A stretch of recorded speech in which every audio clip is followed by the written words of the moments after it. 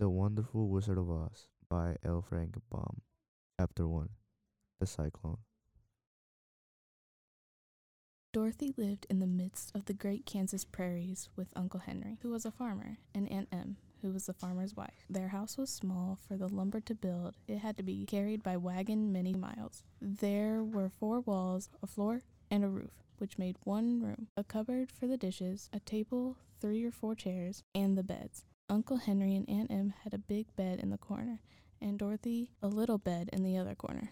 There was no garret at all, and no cellar except a small hole dug in the ground, called a cyclone cellar, where the family would go in case one of those great whirlwinds arose mighty enough to crush any building in its path. It reached by a trap door in the middle of the floor, from which a ladder led down into a small, dark hole. When Dorothy stood in the doorway and looked around, she could see nothing but the great gray prairie on every side.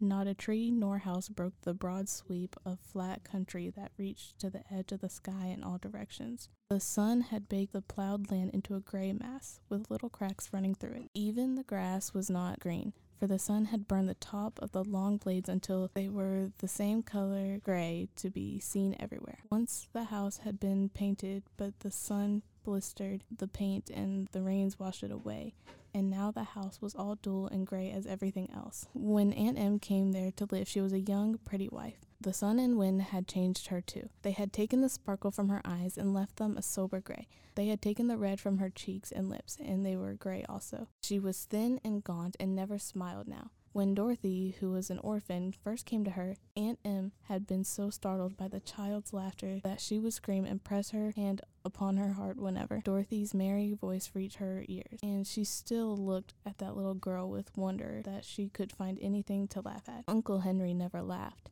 He worked hard from morning till night and did not know what joy was. He was gray also, from his long beard to his rough boots, and he looked stern and rarely spoke. It was Toto that made Dorothy laugh and saved her from growing as gray as her other surroundings. Toto was not gray. He was a little black dog with long silky hair and small black eyes and twinkled merrily on either side of his funny wee nose. Toto played all day long, and Dorothy played with him and loved him dearly. Today, however, they were not playing. Uncle Henry sat upon the doorstep and looked anxiously at the sky, which was even grayer than usual.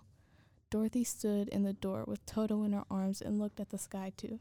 Aunt Em was washing the dishes. From far north they heard a low wail of the wind, and Uncle Henry and Dorothy could see where the long grass bowed in the waves before the coming storm. There now came a sharp whistling in the air from the south, and as they turned their eyes, they saw ripples in the grass coming from the direction also. Suddenly, Uncle Henry stood up.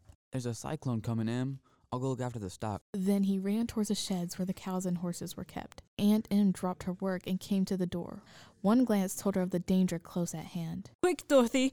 Run for the cellar!" Toto jumped out of Dorothy's arms and hid under the bed, and the girl started to get him. Aunt Em, badly frightened, threw open the trap door in the floor and climbed down the ladder into the small, dark hole. Dorothy caught Toto at last and started to follow her aunt. When she was halfway across the room, there came a great shriek from the wind, and the house shook so hard that she lost her footing and sat down suddenly upon the floor. Then a strange thing happened. The house whirled around 2 or 3 times and rose slowly through the air. Dorothy felt as if she were going up in a balloon. The north and south winds met where the house stood and made it the exact center of the cyclone. In the middle of the cyclone, the air and the general still, but the great pressure of the wind on every side of the house raised it up higher and higher, until it was at the very top of the cyclone, and there it remained, and was carried miles and miles as easily as you could carry a feather. It was very dark, and the wind howled horribly around her, but Dorothy found she was riding quite easily. After the first few whirls around, and one other time when the house tipped badly, she felt as if she were being rocked gently like a baby in a cradle. Toto did not like it. He ran around the room, now here, now there, barking loudly, but Dorothy sat quite still on the floor and waited to see what would happen. Once Toto got near the trapdoor and fell in, and at the first little girl thought she had lost him, but soon she saw one of his ears sticking up through the hole, for the strong pressure of the air was keeping him up so that he could not fall.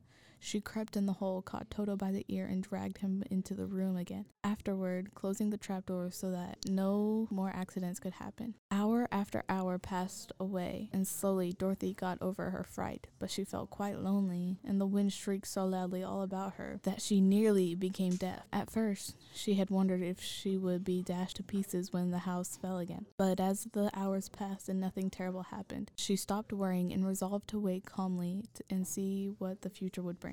At last, she crawled over the swaying floor to her bed and lay down upon it, and Toto followed and lay beside her. In spite of the swaying of the house and the wailing of the wind, Dorothy soon closed her eyes and fell fast asleep.